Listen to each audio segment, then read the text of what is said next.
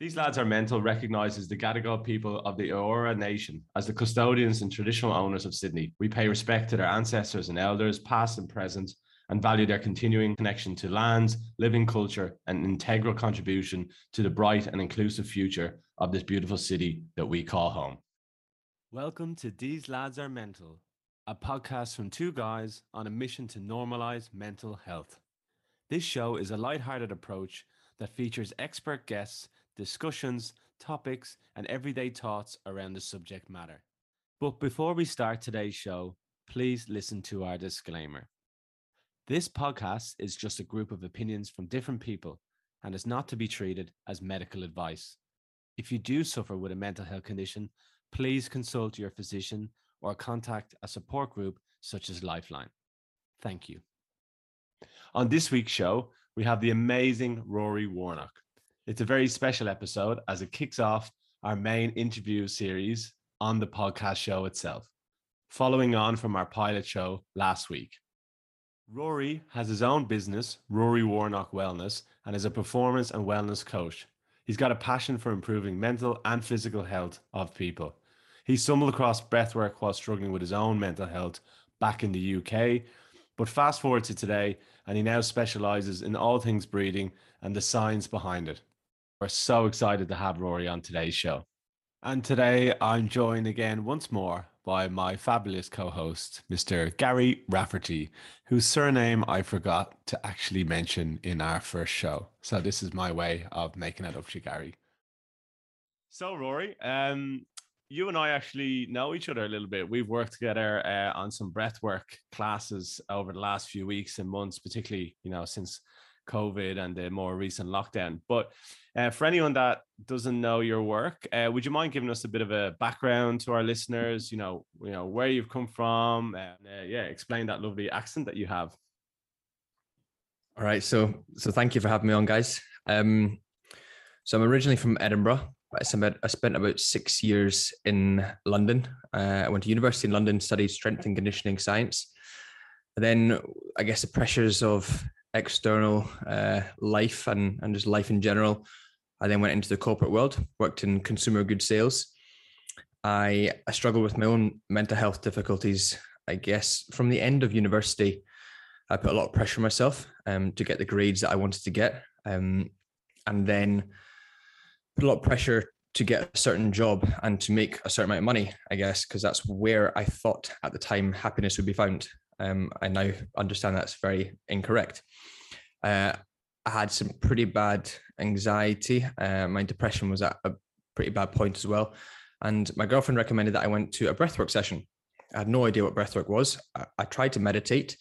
I was doing a lot of yoga at the time, and I was very fascinated in the breathing during yoga. But I struggled to meditate because of my anxiety. You tell someone with severe anxiety to sit for 20 minutes with their thoughts. It's the worst thing you could do. So I went to this breathwork session, went in with an open mind, even though I thought I'd do enough of this fucking woo-woo stuff already, but I'll try it. I went in and it just changed everything. As embarrassed as I feel saying that, and as kind of cringe and as cliche as that sounds, it changed my mood. It changed my motivation. It changed my purpose. I felt like I had so much more energy. I felt empowered.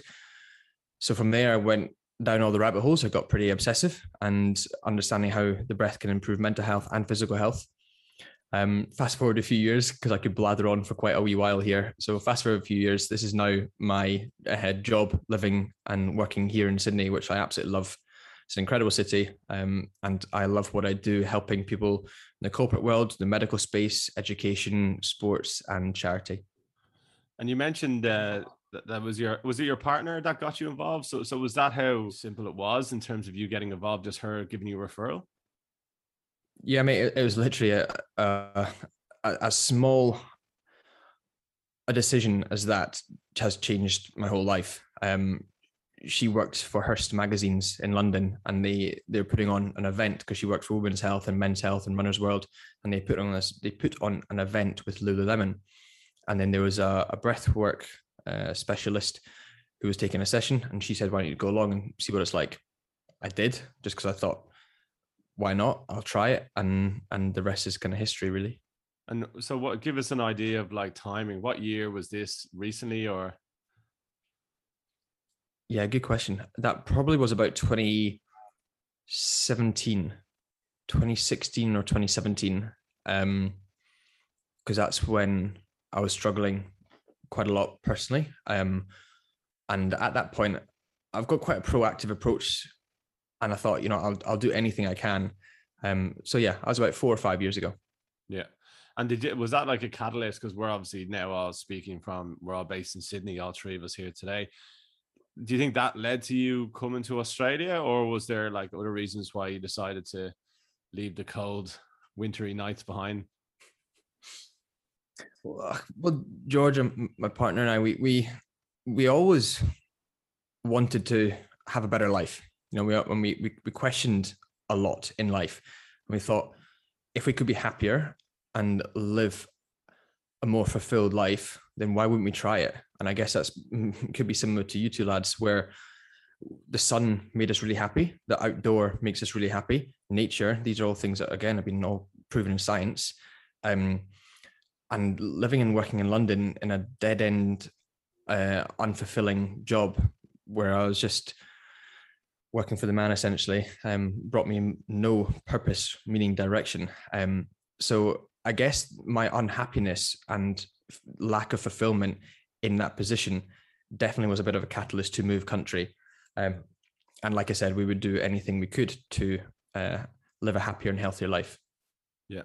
Yeah, it's funny you mentioned that, because on the last show, the guy and I were chatting about, we were talking about sleep and, seeing it as kind of like filling up the glass, so to speak. Like if you've got like lifestyle, weather, opportunity, all those things, like if you have them in place, you're kind of in a better overall, situation, generally speaking, than you would be when you don't have those things in your life, right? Of course. And London, as we all know, is 100 miles an hour. It's so much fun and there's so much opportunity, but the drinking culture is huge. The party, the nightlife, which is all good fun, and I did enjoy it, and I still do enjoy socializing. But when you're just looking forward to the weekend, just to smash the weekend from Thursday to Sunday, and then you just repeat that, it's just such a vicious cycle. And coming away from that to then be by the ocean, be by the beach, run in the Blue Mountains, the simple things and stripping it back to basics, that's where happiness really is. Not trying to smash yourself with too many tequila shots. We're all like a bit of fun here and there, but all in moderation. In Ireland, it was, yeah, as you were saying, Rory, Friday night, straight after work, down to the boozer. Saturday, you might have a football game, like at 3:00. You get that out of the way, straight to the boozer. Then Sunday, you have a recovery session watching Super Sunday, which was the best and worst invention to ever happen to your social life. And then you go into work on a Monday in an absolute heap. Like, Guy, would you have done the same thing up in Glasgow? Glasgow's not got a drinking culture at all, mate. That's a ridiculous question. Aye. Exact same, mate. Obviously, football culture, like Tuesday nights, Champions League, you're in the pub and it was just 3 or 4 pints watching Benfica versus Spartak Moscow. Just any excuse to get a couple of pints, and then exact same, mate. And then you've got university on top of that. You've got Freshers Week. You've got and not my local, but there's a pub at the bottom of Sauchiehall Hall Street in Glasgow. Does 69 pence halves, so you can get a whiskey or a rum or a gin for 69 pence. It was like 99 pence a beer. You know what I mean?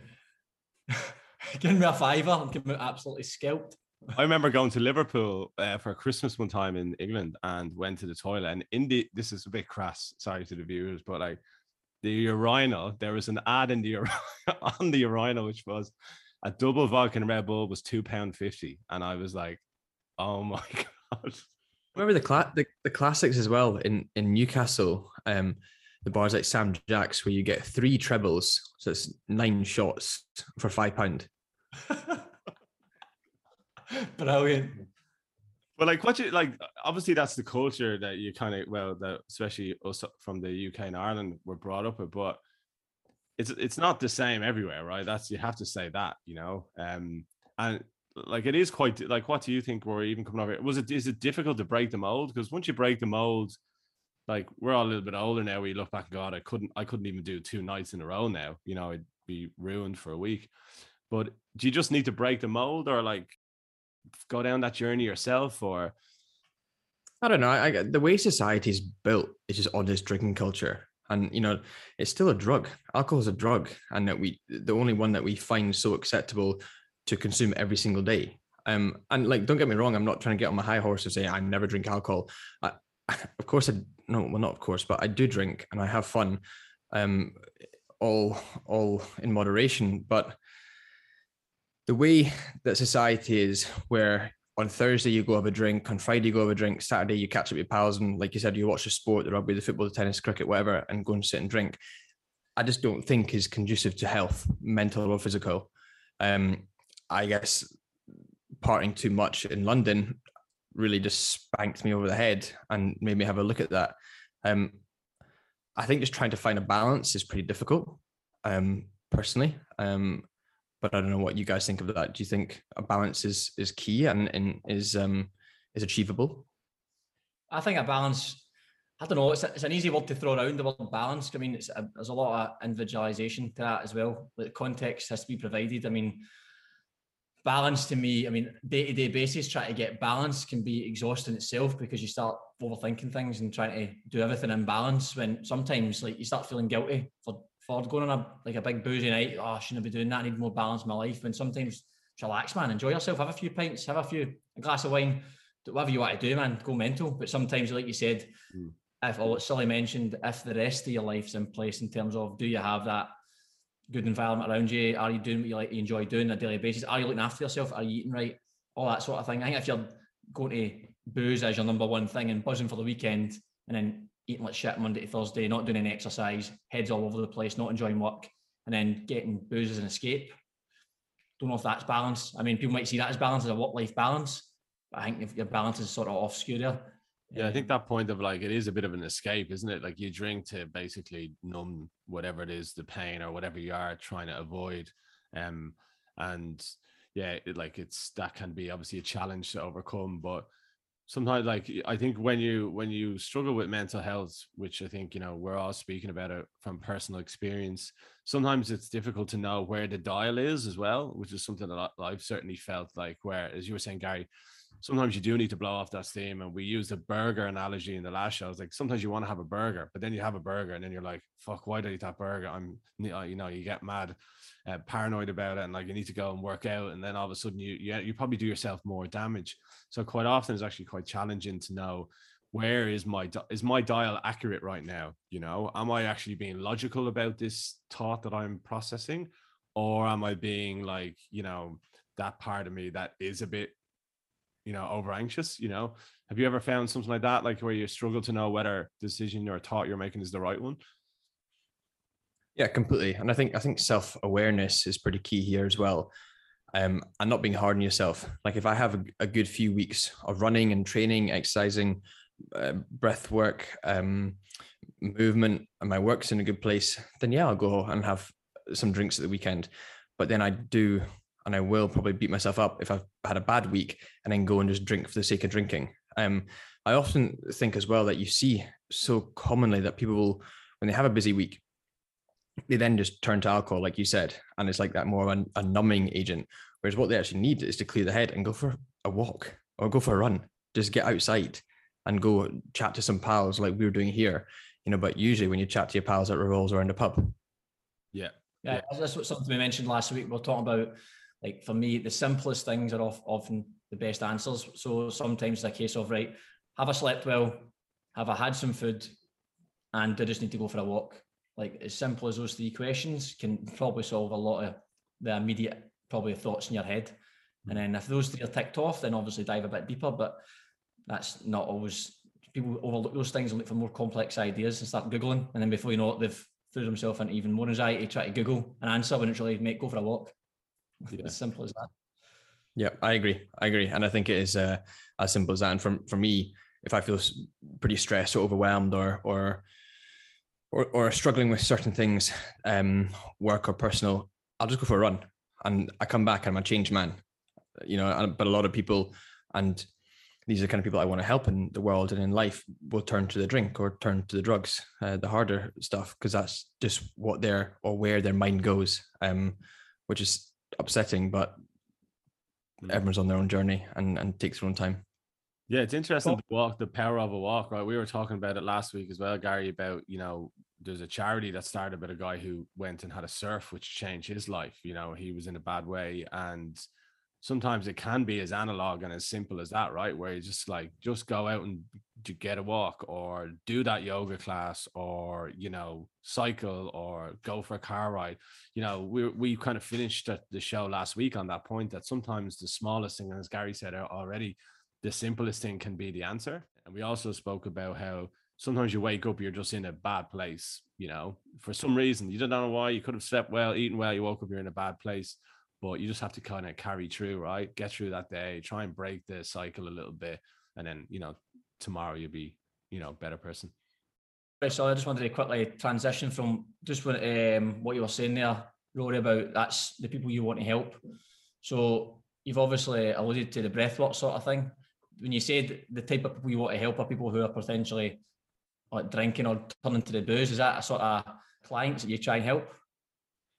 Yeah, definitely. So I briefly mentioned during the intro that within breathwork, my kind of 5 pillars that I'm focusing on at the moment are medical. So I'm working in the medical space, corporate. So your likes of Google, Amazon, Canva, Australian Stock Exchange, education. So schools, universities, and then educating people as well. So with the likes of kind of Nimbus Online. And then sports, so working with professional and recreational athletes, and then charity. So specifically to answer your question, in the medical space, I work at a neurological health clinic called Singulum, which I help a lot of people with severe anxiety, depression, addiction, PTSD, OCD. And we use the breath as a tool to try and help with a bit of neuroplasticity to kind of rewire, remold the way that we kind of think, feel, and behave and perform in life. I was gonna jump in there as well and say, because maybe tell the listeners, Rory, are you now transitioned fully into breath work? Is that your kind of like day to day? I know you've got a strength and conditioning background that you mentioned, but maybe let us know. Yeah, is this now your full time passion? Maybe you could give us a quick elevator pitch on what breath work is. Some people might think it's meditation, but it's becoming a phenomenon. So maybe you could give us a rundown of what literally breathwork is and the type of practice you do. Yep. Yeah, I'll explain a little bit about what breathwork is, and then I can touch on what else I do in my week, because I still do a bit of strength and conditioning and mobility, flexibility work. So I guess breathwork can be thought of as conscious breathing, or breathing in a certain way, certain pattern, certain rhythm to create a desired outcome. So whatever that outcome is, you can breathe to try and improve a certain aspect of your life. So for example, if you were feeling stressed and anxious, we'd try and down-regulate your nervous system through slow breathing, or lengthening out your exhale to engage the parasympathetic state. If you're feeling depressed, so pretty lethargic, tired, we'd try and upregulate your nervous system, try and increase your alertness, your energy by breathing a little bit quicker, which will stimulate your nervous system.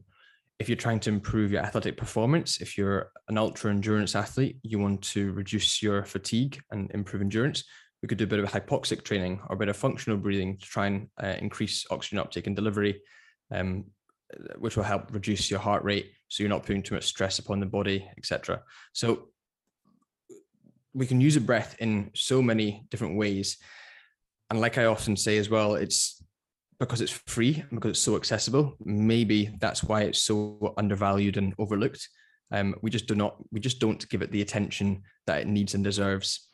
Maybe it's not a sexy app, it's not a sexy platform, but once you gain some understanding of the science behind how we breathe and how to breathe in a certain way, certain rhythm, certain routine, then it can be pretty profound.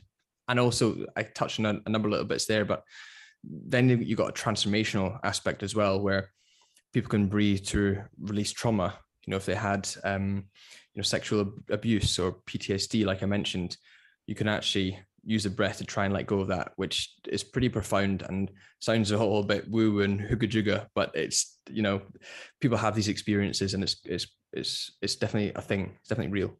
That's it. I was going to say to you, in particular strength and conditioning field at the moment, or in every single health and fitness field, there's a lot of fads that come and go. And I've noticed in the last maybe 12 months, breathing and also the foot are two are like pretty common discussions all the time now. But I was talking to somebody recently about it, and I'm just funny like how feet, which obviously majority of athletes, unless you're playing a sport that I can't think of off the top of my head, you're using your what's that? Polo. Well, yeah, yeah. Well, Darts. let's just. I was for some reason I was just thinking of something in a horse there. I was thinking polo. Like, you look out that. Come on, man. Did you say darts? Darts, yeah. Darts. Aye. You're what an athlete you are, mate. You are on your feet. First thing that came to your head. But it's mad, like breathing and your feet. It's these things that are some people are going, oh, it's just a bit of a fad. I think it's just two of the foundational things that we're coming back to, that when you'll know better than me, but digging deeper, when people aren't even like, for instance, the likes of Gary Ward, who do a lot on the feet, it's like people's feet don't move properly. They're not wearing the right shoes, or not, like their feet aren't working in the correct way. Their calves are getting issues, their hips are getting issues. And then somebody saying, oh, breathing. Do you breathe? What do you mean, do I breathe properly? Of course I breathe properly.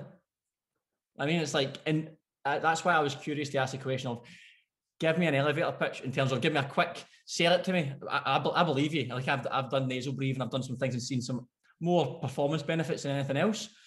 But I know that like the amazing impact it can have. Just breathing alone improved a few niggles I had in terms of tendonitis. It was ridiculously ridiculous how vast the improvement was. But so do we need to do a role play where like one of us is a non-believer maybe, and then somebody tell us about this breathing thing. I mean, but like I tell me this breathing, I've never heard of breathing before. Sounds brilliant. I mean, like, but that's how the connotation to it is like, oh, I can help you through breathing. Like I work with some athletes and I'm saying, oh, look, mate, before we start a session, I want to do a little bit of breathing, reset your hips, blah, blah. What do you mean breathing, mate? I'm fine. I can breathe fine. You're like, right, this is going to take a bit of time for buy-in. But I would love to hear you telling me or Sully or any listener who's like, right, I want to sell what breathing is. One quick way of just saying this is exactly what it can do. What I often say is we breathe over 20,000 times per day and we eat X amount of calories per day. Even though you're eating every day, are you eating optimally every day?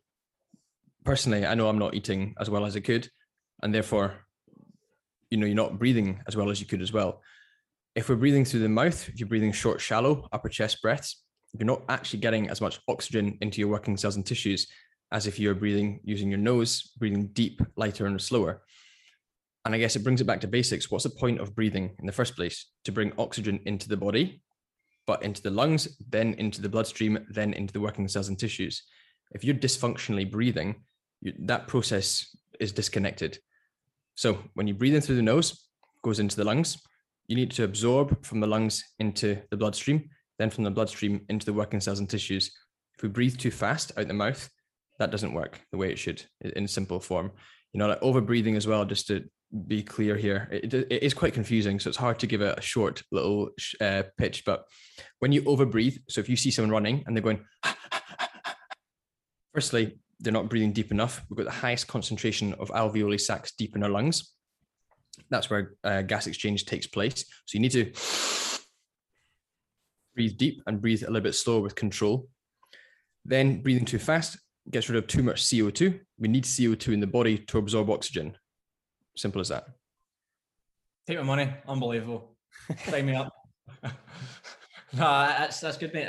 It's good that I think, but I do think it is something that, like you said, you have to experience to actually be like, right, there is something here. Like you done it yourself, and you done it. Your girlfriend suggested that place to you. I think it is one of those things. Until you do it, like it's like, I don't get how this can help. But I think it's going to have a bigger impact on people than getting a gym membership and going once a week. Do you know what I mean? There's going to be far more profound effects. Like we're talking about and we're talking about the functional breathing, or I mentioned the functional breathing there. Where I first got into breathwork was more the transformational stuff. And that's the more, if I'm honest, I pretty much had an out of body experience where I thought I could see myself looking down. Nothing's ever made me feel that way. And that's just through breathing in a faster way. And that relieves a lot of stress, a lot of anxiety, a lot of kind of feelings of self-doubt. And what we also got to remember too is every week, every month, every year, science is improving. So science hasn't caught up with all these benefits that sometimes the breath can give us.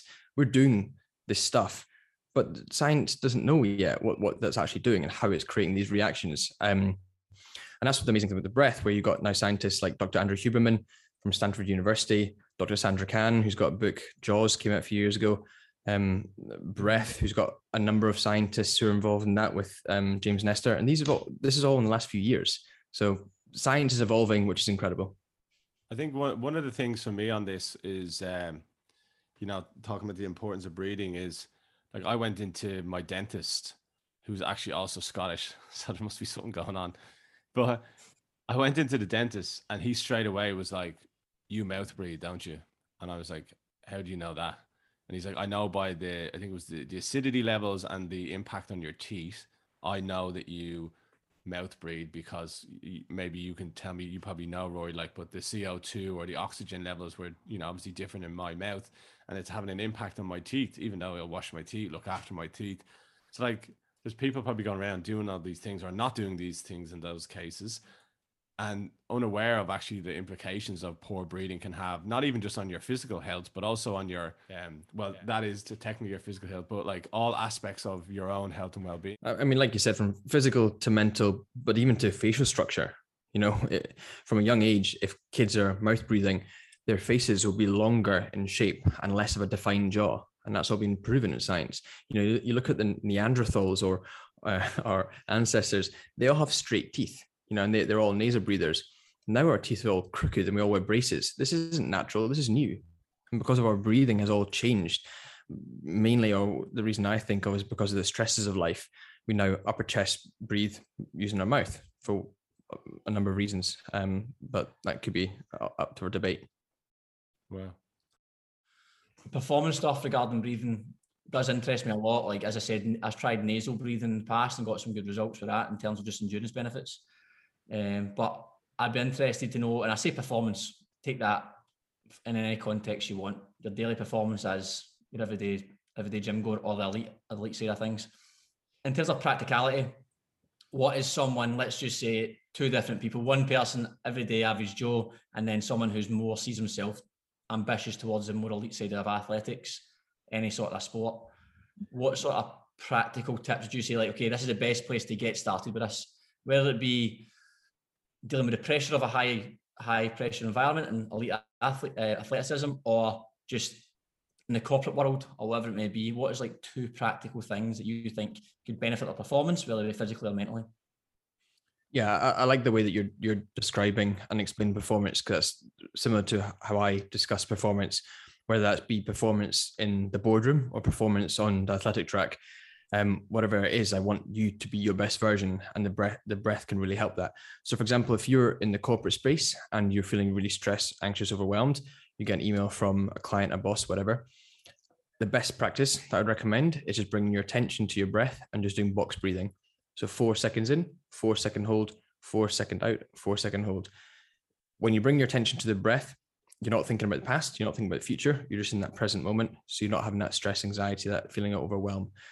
It also helps improve your focus and your concentration. It was introduced to the Navy SEALs by Mark Devine. And I always think if it's good enough for the Navy SEALs, it's good enough for us, right? And when you feel stressed, when you feel anxious, it's actually been proven that your IQ goes down. So if you're in a high stress environment and your IQ is being reduced because you can't think straight, you're not performing to your best. So I hope that can answer that question. And then looking in the more athletic performance aspect, bringing it back to, well, I was going to say bring it back to basics, but it's probably not actually that basic, but nasal breathing, like you mentioned, mate, and then trying to slow the breath down. But a lot of what I do, and I do some ultra endurance events, and I've ran 100 kilometers, and I'll do nasal breathing, but I also try and improve my CO2 tolerance. So the better we can withstand high levels of CO2, the less you'll have to breathe. So you can actually, like anything in health fitness, you stress a particular system to promote adaptation. So I just do breath holds. As strange as that sounds, I'll hold my breath. I'll take a breath in, take a breath out, and hold it for as long as I can. Then when I feel like I'm about to pee myself, I'll let go. Then I'll do that repetitions of that.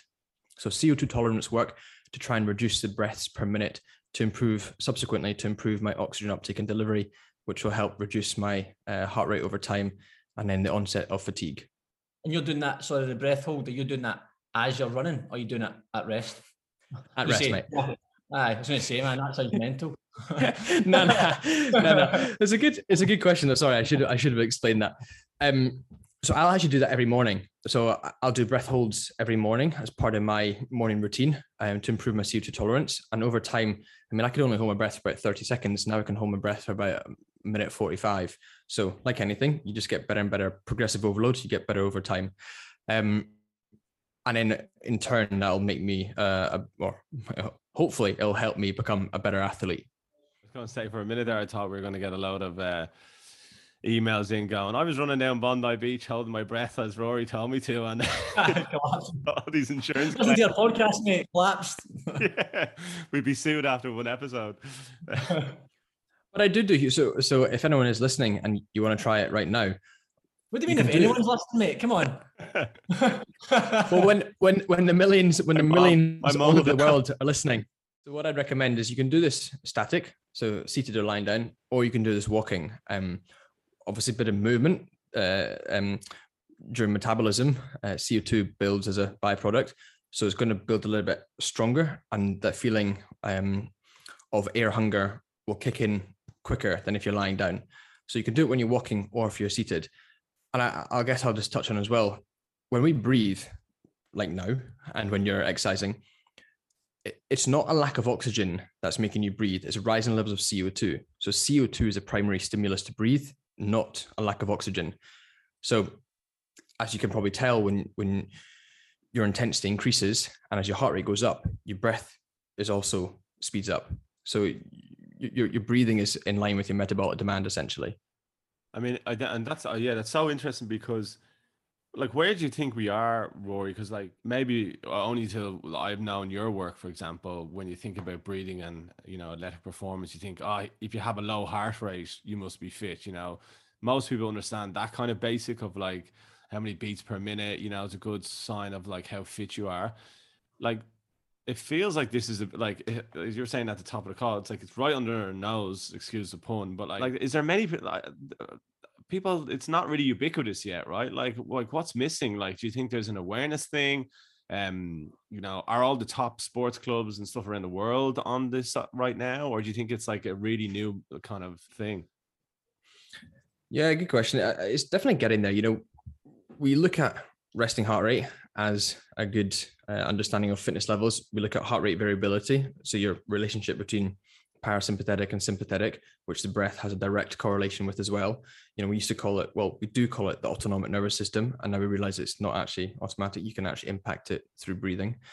But now respiratory rate is also a good indicator as well. So the number of breaths that you take per minute, because we're over breathing, and if you can slow that down, actually breathe in more functional way, like we've been mentioning throughout this podcast, you get more oxygen into the body. And bringing it back to basics, that's the point of breathing.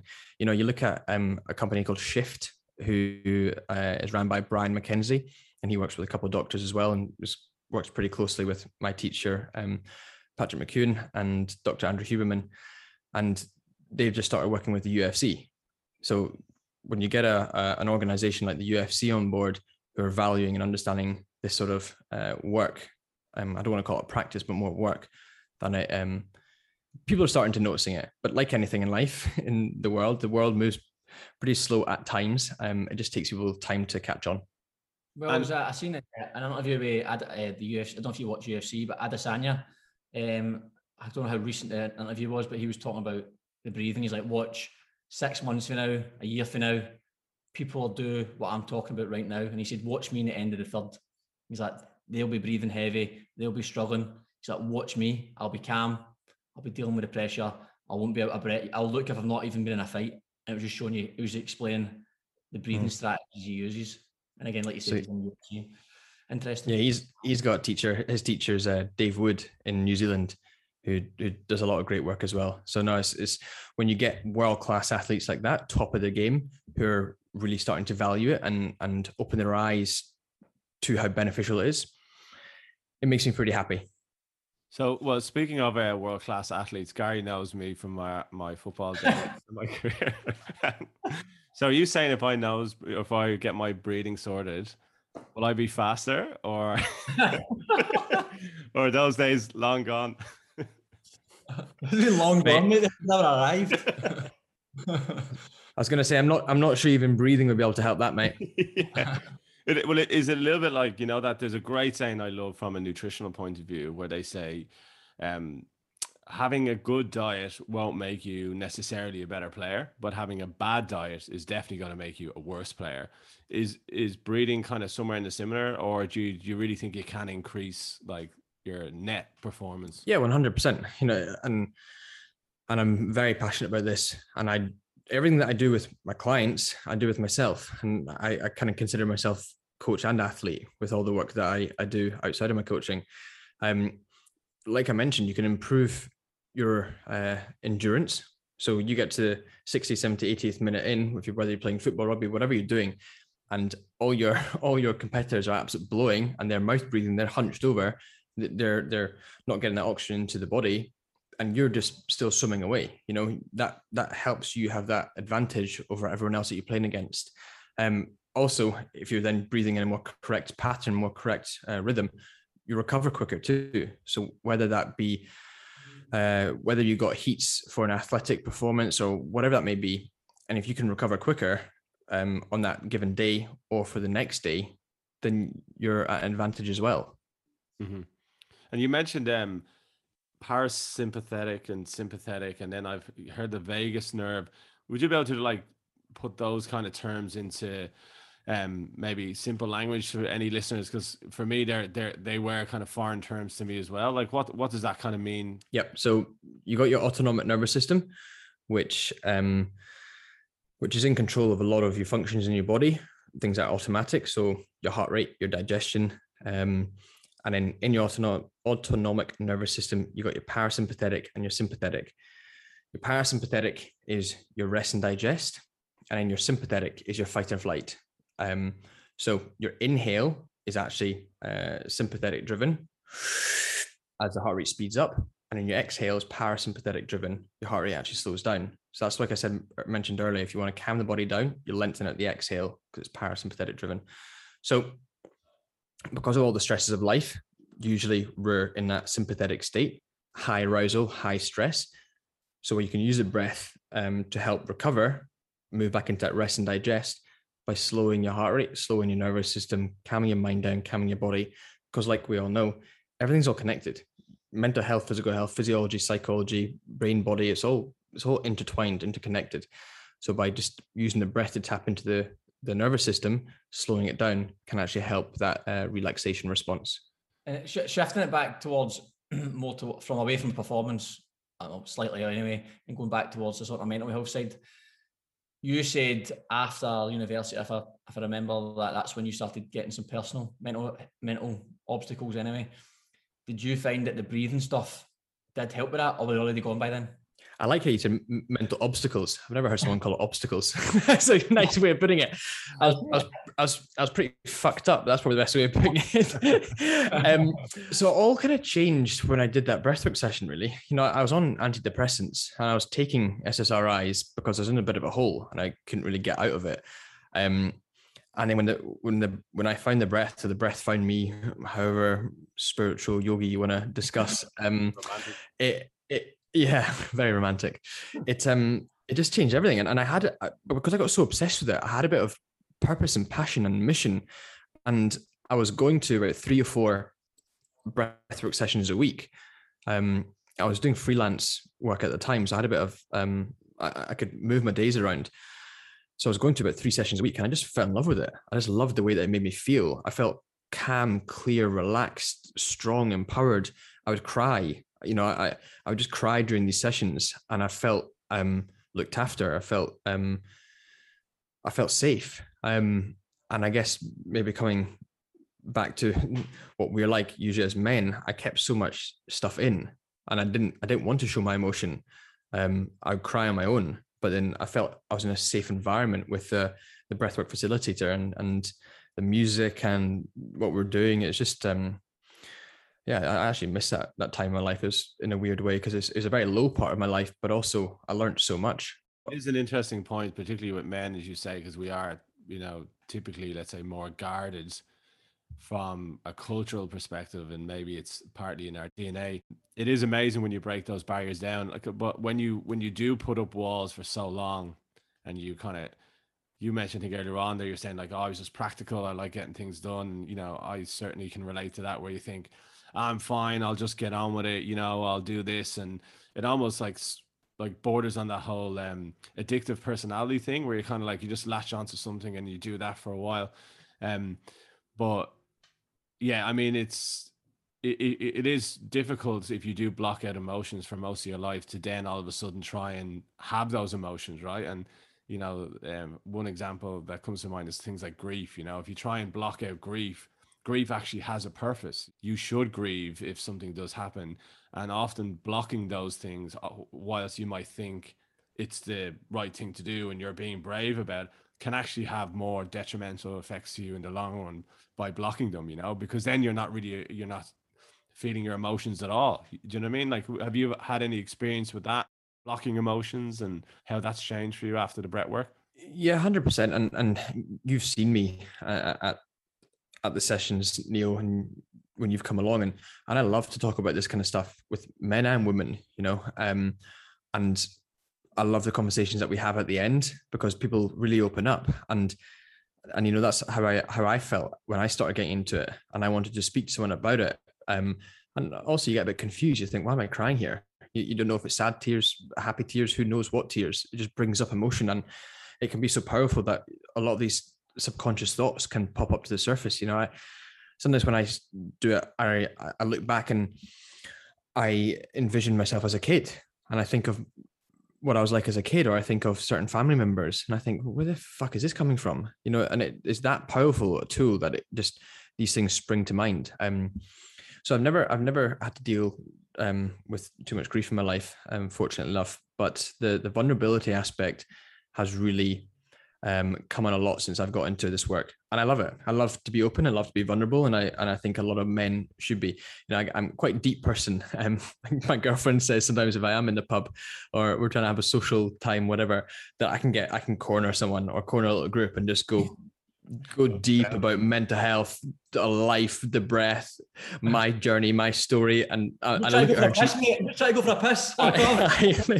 Honestly, and I see Georgia, and she's like, stop, mate, stop. I thought that was just an Irish thing, like like the Irish goodbye, but maybe there's a bit in the Scots as well.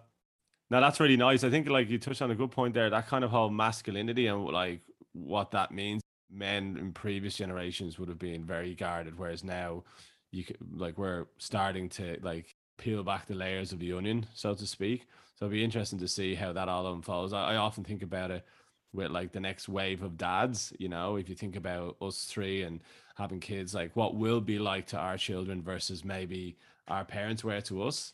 Completely. And I think, that I see a lot of similarities with my dad and his dad. So my dad and my grandfather, with how much he's told me about him and my memories of him. But I'm very different.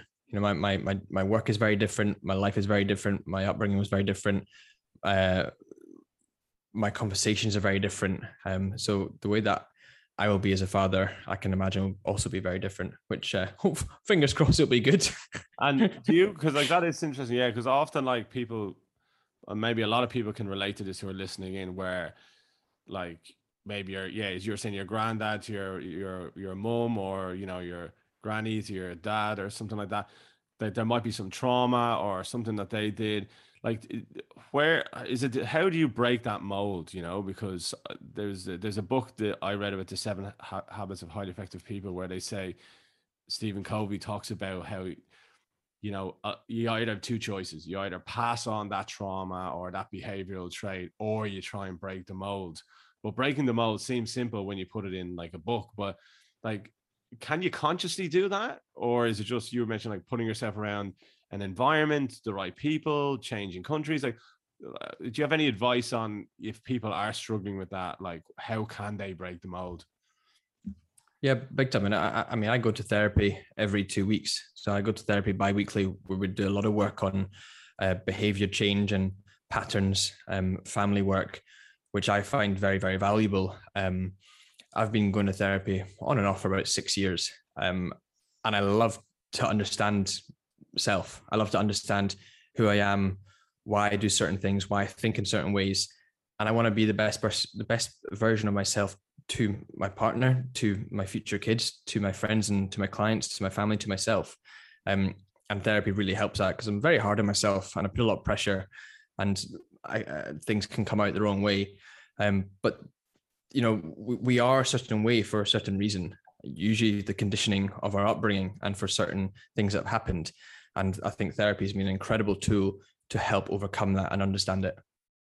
If we shift to work and some of your clients you're working with, you know, some pretty big brands there, do you think that's kind of been like fast forwarding at a rapid pace, like the awareness of mental health, let's say specifically with businesses? Do you think like businesses are doing enough for their staff and people, or do you think it's improving? Where do you think the general state of support for people working in a fast-paced environment is at? Yeah, I mean, I've got a huge thanks to you and Nimbus for valuing what I do in the first place, you know, and if it wasn't for you guys, we wouldn't be getting it out as quick as we are. So thank you for the attention and the support. Do I think the corporates are doing enough? Not yet, definitely not. But when you bring it back to basics, and like I mentioned earlier, the happier and healthier that your employee is, the more revenue they'll make for your top line, bottom line. You know, if they're in a shit way and they can't be arsed, their mental health or physical health isn't in a good place, they're not going to produce good work for you. And businesses aren't seeing that, or aren't seeing the bigger picture yet. You know, even there's all this news out at the moment with companies like Hootsuite, Bumble, Nike, who've given their employees days or weeks off work to help mental health, which I think it's a start, it's good, but it's not proactive. You know, a lot of those employees will then just go sit and get on the piss, which isn't actually going to help their mental health. But if you educate them, teach them, give them tools to actually improve mental health, because some of these people don't understand it, and that's not their fault. That's not their specialty. Like I'm not a doctor. I can't do neurosurgery. So they need to teach and educate and have specialists in who can actually support, as opposed to saying, oh yeah, there's a week off work, go and do whatever the fuck you want. I'm pretty sure there's a few details I might get wrong here, but I'm pretty sure, maybe it was Google, it was somebody started a 60-second meditation, and he basically said to whoever worked in Google, look, I'm going to do this 60-second meditation. I recommend you all do it. And then slowly but surely, more and more people would come at lunchtime and just do a 60-second meditation. And it gradually went to a 2-minute meditation and a 5-minute meditation. And it got so popular just by organically everyone passing on the word how good it was, that they hired this guy to be the head of some new building based solely on building or developing the mental health, or helping the mental health of their workers, because they realised that once they implemented it, all their days off was going down, their work productivity was going up. And I think it was Google. I could be wrong, but pretty interesting. Again, just it doesn't have to be like taking a day off is not passing the buck, but it's an easy way to just go, I'll just take a day off. But what's happening that day off? I mean, like, once if you've got a bad home life, you go back to an environment you don't want to be in. Whereas if you go back to work and it's like, oh, I quite actually go to work. There's actually a good group you go to at lunchtime, or once a week we have this education. I've learned more about myself, etc., etc. Then when you have that day off, at least you can apply some of these things. 100%. With my corporate breathwork sessions, I usually send a follow-up survey just to get some feedback, and every single one, so 100% of the people who joined, and over the last 11 weeks been locked down, I think I've facilitated breathwork to over 3,000 or 4,000 people, and every single one, 100%, have said that they value their business more for offering this service. You know, so they're getting that buy-in from your employee a lot more as well, by providing something for business which is pretty cheap, but it's so effective. Yeah. And also, like, one of the things that really strikes a chord with me about all this is how accessible this really is. Meditation is great. I've done a meditation course, would recommend it to anybody who struggles with mental health, but it is quite daunting at times. You know, there's a financial commitment. You got to dedicate 20 minutes twice a day, every day, which can be sometimes overwhelming. And then it's, you know, you go around this vicious circle of like, oh, I should be doing this, you know, and then you kind of get in your own head. But with this breath work, as Gary just summed up there, 30 seconds a day, 60 seconds, you build on it. You can do it in a Zoom class. You can do it in work. It's so accessible, right? I think that's kind of like the beauty with this, is that we're not asking people to, you know, climb Mount Everest with this. This is right in front of you, accessible. You can do it at home and it will make you feel better. Like, it just seems too good to be true. Yeah. And it's like I often say and again, don't get me wrong, I do love meditation. I see so much value in it as well, but there's a time and place. And equally for breathwork, there's a time and place for certain techniques. I like to think meditation's usually passive. So it's there's not much going on. Well, physically, but in your head, there's probably a lot going on. But then breathwork is active. So meditation passive, breathwork is active. That's usually my best sort of go-to analogy for them both. When someone does, let's say, a breathwork session with you, what are the kind of normal takeouts for, let's say, immediately after? Like some of the benefits, short-term, long-term, like what do your, you know, the guests of your breathwork sessions say usually after they've done it? Yeah, and I think what you mentioned there as well about accessibility, and that's something that I really want to drive home to people as well. And from doing a 2-minute practice to 5 minute to 10 to 15, 20, 30, 40, 50, you know, I want to be able to provide people sessions for any part of the day. So you can just nip in, do a quick little practice to help your state, mental, physical, or you can really have a whole experience, which could be a whole hour. You know, there's something for everyone and for a certain time of the day. Usually when people leave the longer sort of 45 minutes, and they really are an experience as opposed to just a gym session, right? People leave feeling euphoric. I've had people say that it's a life-changing experience. For me, it was. People feel empowered, strong, clear, happy, content, joyful. Quite a range. Not bad. all of the above. Aye, 100%, man. But again, that's like you talk about performance. Naturally, performance, you think physical performance, how far you ran, what you lifted in the gym, how you look. But realistically, man, mental performance that's your bread and butter. Like you're never going to. The brain always wins, as I say. That's going to dictate so much. But also, like you think of your physical state, you have a gym, right? Which is like, you just know, okay, if I want to get stronger, you go to a gym. But no one ever thinks about your mental health on that side, right? So if you want to be stronger mentally, where's the gym? Like, what is the gym? What's the gym equivalence?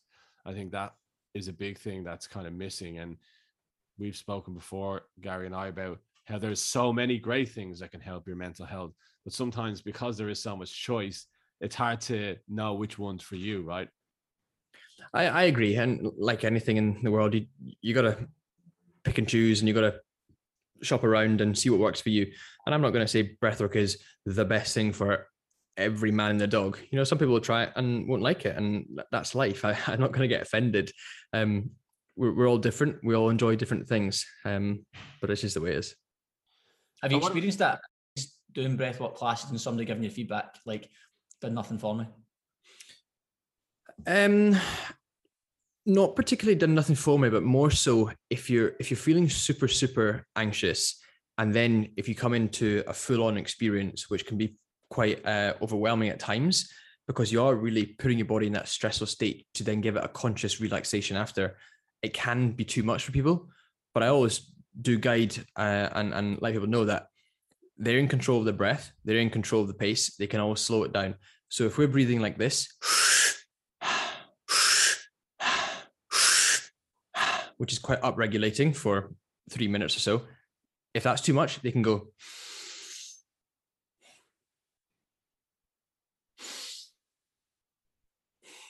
So just slowing the pace down, slowing the breath down can just change from high intensity to lower intensity. So yes, I have had people say it was just too much, and I understand that. And then going forward, we then know how to help them in the future. That was some pretty impressive breathing, by the way. Fair play to you. I've done a lot of practice. That's decent, mate. Fair play to you. 20,000 times a day, by the way, apparently. That's it. 20,000 times a day. Well, like speaking of like the practical tips, because you know, let's say I suffer with panic attacks, and sometimes when you're in a meeting room or a conference room, for some reason it just comes on out of nowhere. And that's what I was kind of talking about, the meditation, which is great when you're in that passive state, as you said, like when you're at home in your own room, that's fine. But when you're about to have a panic attack, like it's very hard to go, excuse me, I'm just going to nip out and do a quick 20-minute, you know, meditation. So do you have any, I think I've heard you speak about this breath. I don't know what the name of it is, where you breathe in and then you breathe in again. I think a lot of animals do it, you said. Maybe you might talk through listeners, because I found that actually be really useful in the moment when you're on that horizon of like really inside your head. You know, it's a really nice practical tool. Could you talk us through that one? Yeah, of course. I'd also touch on if you do feel super stressed and if you're in a group full of people. So I get social anxiety. So I get quite stressed or awkward when I'm in a group of people. I never used to, but it's come on the last couple of years. And I'll just bring my attention to the breath. Even when I'm talking to you guys here, when I'm listening to you, I'm just focusing on my breath. I'm breathing about 3 or 4 seconds in and about 3 or 4 seconds out, just to calm me down, calm my heart rate, calm everything down, just stay focused. So that's a good one to come back to as well. Just attention on the breath, 3 or 4 seconds in, 3 or 4 seconds out. But the technique that you mentioned there, Neil, it's called physiological sigh, and it's a double inhale through the nose with a longer exhale through the mouth. So it'll sound like this.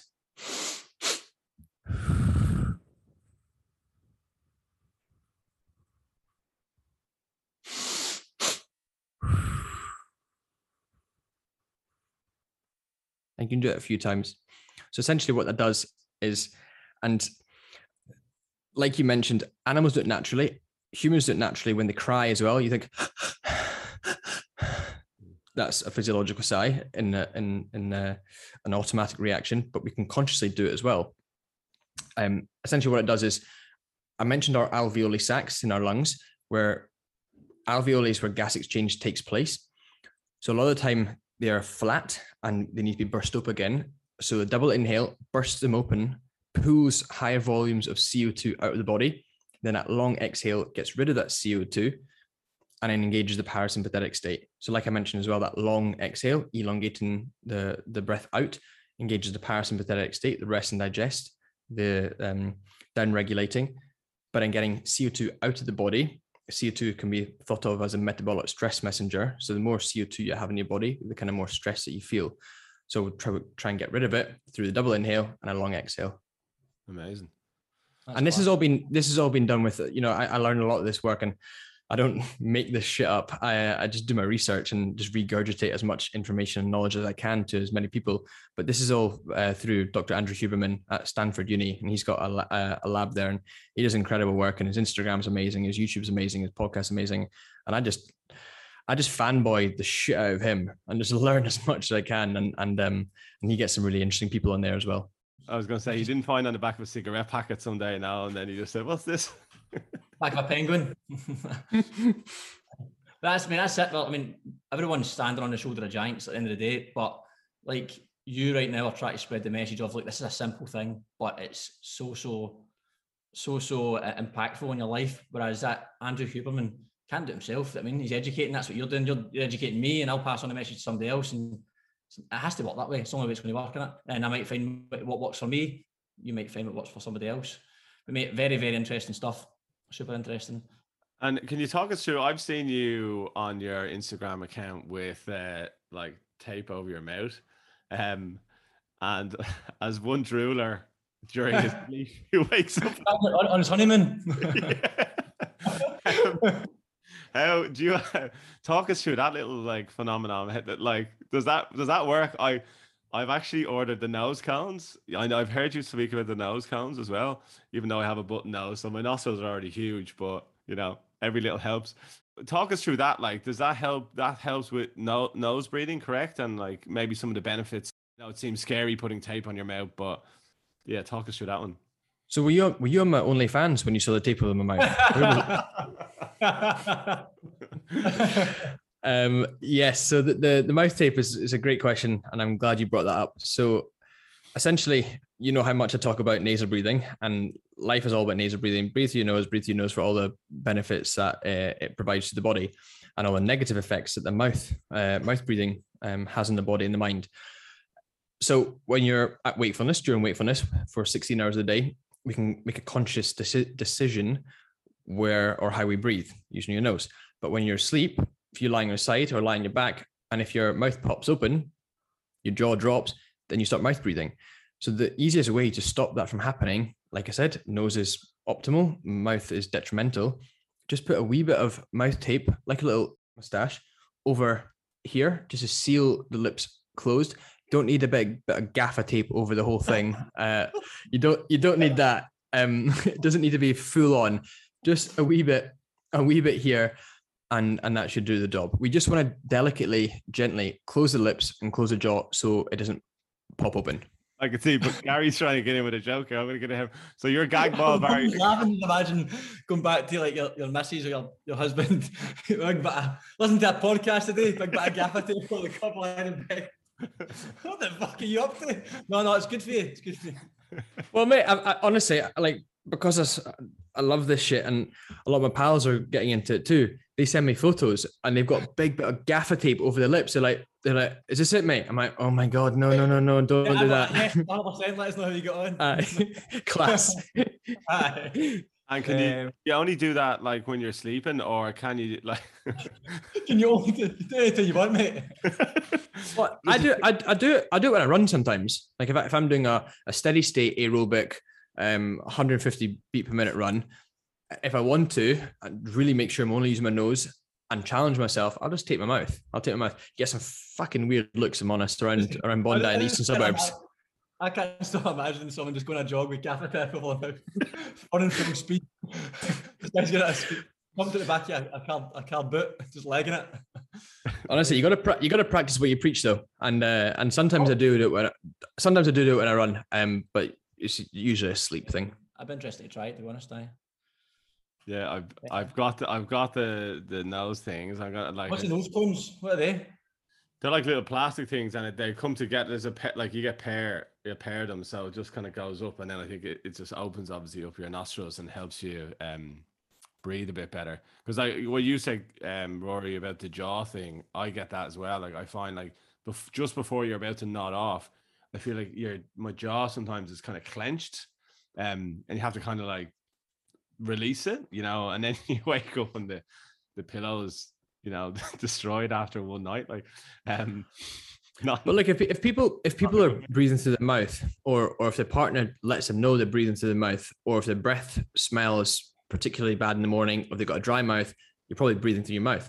So just try tape your mouth. And a lot of my clients and friends and people in my network have been texting me after saying how much it's actually impacted their life. The next day they wake up and they feel alert, they feel more awake, they've had a deeper sleep, their REM, they look at the data on Whoop or Garmin or whatever, and their quality of sleep is actually improved, and they feel better the next day. So, it's pretty fundamental, and it's so important. There is one practical pro of having your mouth open. One morning I woke up and I had a dry mouth and went down to get a coffee, and I could feel something in the roof of my mouth, and it was actually a spider. A spider had like crawled into my mouth and died. So got a little extra hit of protein. So no way, mate. I was like, oh, what is that? And then I put my finger up to the roof of my mouth, and I pulled it out, and it was dead because obviously the whack off my breath probably fucking got some it probably just fell asleep, mate, listening to you talk during the sleep. Well, I was like, oh my God, that was like a real kind of moment for me going, God, you need to sort your shit out big time. I'm killing spiders. That is rank. Probably conscious of time as well, Rory. I just want to make sure that people, in terms of I know you're doing Zoom classes for this sort of thing and discussing accessibility earlier on. Can you just maybe give people listening a way to access you and some ideas on how they can get a hold of you? Yeah, I think the best places to go would be Rory Warnock Wellness on Instagram. Be the same on Facebook. RoryWarnock.com is my website. They can find me at Nimbus Online and join as many of the online Zoom sessions as they can as well. They'll find the link on my Instagram. And how often do you run those Zoom sessions? So at the moment, we do Well, I'll do a weekly session at 4 o'clock in Sydney on Sundays. But for the rest of September, I'm going to put on quite a few. I'm actually just looking at my timetable this evening and tomorrow, and I'm hopefully going to put on about 20, just so we can really just open up and get as many people doing it as we're coming into this 11th or 12th week, or who knows what week of lockdown.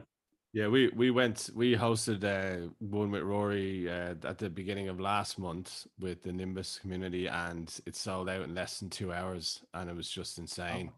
Yeah, so many people, and as you were saying, like the comments just from people posts were just unreal. Like some people bawling their eyes, crying, other people saying getting visions of their grandparents, and even the physical feelings, like, you know, that kind of like you're tingling, the reverberation, like, people were saying they were supercharged for the day and they got loads of stuff done, and other people said it just was nice and they felt so restful and calming.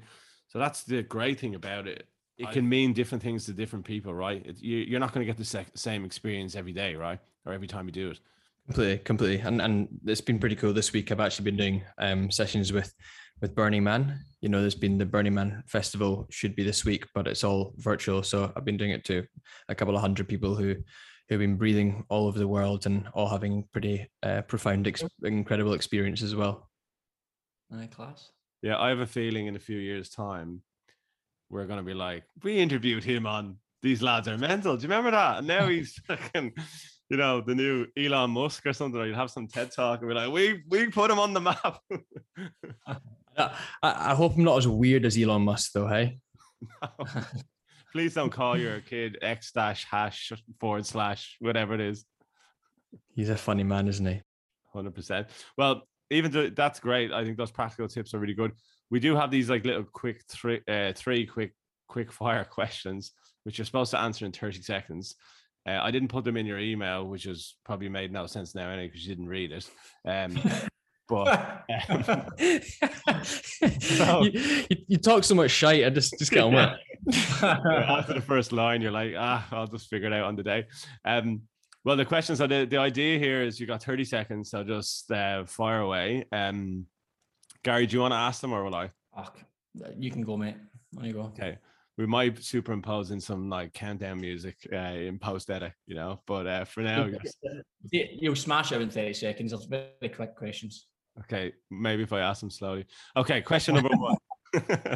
Where are, okay, here we go. Where are we out of 10 right now as a society, do you think, for mental health awareness? 5. Where are you right now out of 10 in terms of your own mental health? 7. If there was one thing people could do each day that would have the biggest bang for their buck regarding their mental health, what would it be, in your opinion? I think there's 3 things I'm going to be really annoying. Breathe correctly, drink enough water, and sleep well. 3 very easy fundamentals of life. Get those 3 right, and life becomes a lot easier and a lot happier, a lot healthier.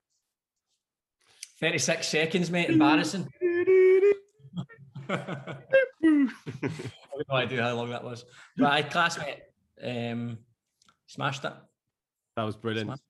No, I mean, look, thanks a lot for your time, obviously, mate. But that was super interesting. I'll definitely listen back to this and take some nuggets for myself, and I'll definitely book into one of your Zoom sessions as well to experience it. Well, I might even just say that little like selfless plug, but we have Rory tomorrow morning, 10 a.m. AEST, on our very first official Nimbus Online Zoom masterclass. So if you are interested, you can just find us on socials and you can log in. As I said, the last one we did, which was a bit of a teaser for the launch of the platform, it sold out in less than 2 hours. So yeah, if you're around tomorrow at 10 a.m, hopefully we'll see you then, even though this podcast won't be out by then. I just realized that. Well, I really appreciate you lads having me on, and I appreciate what you guys are doing as well. The more human interaction, the more conversations that we can do around mental health is hugely beneficial for everyone. So thank you for your time. Thank you for your work, and I appreciate it. Cheers, mate. Likewise. Don't forget to follow us on all the social media channels, including Instagram and Twitter, at These Lads Are Mental. And if you do have a topic or a guest or subject that you want us to talk about, please do get in touch and send in your suggestions. Thanks for joining us on today's show. As mentioned at the beginning, if you are struggling with mental health, please do seek further assistance. Here's who you can get support from: Lifeline, Beyond Blue, Bitseer, and the Black Dog Institute.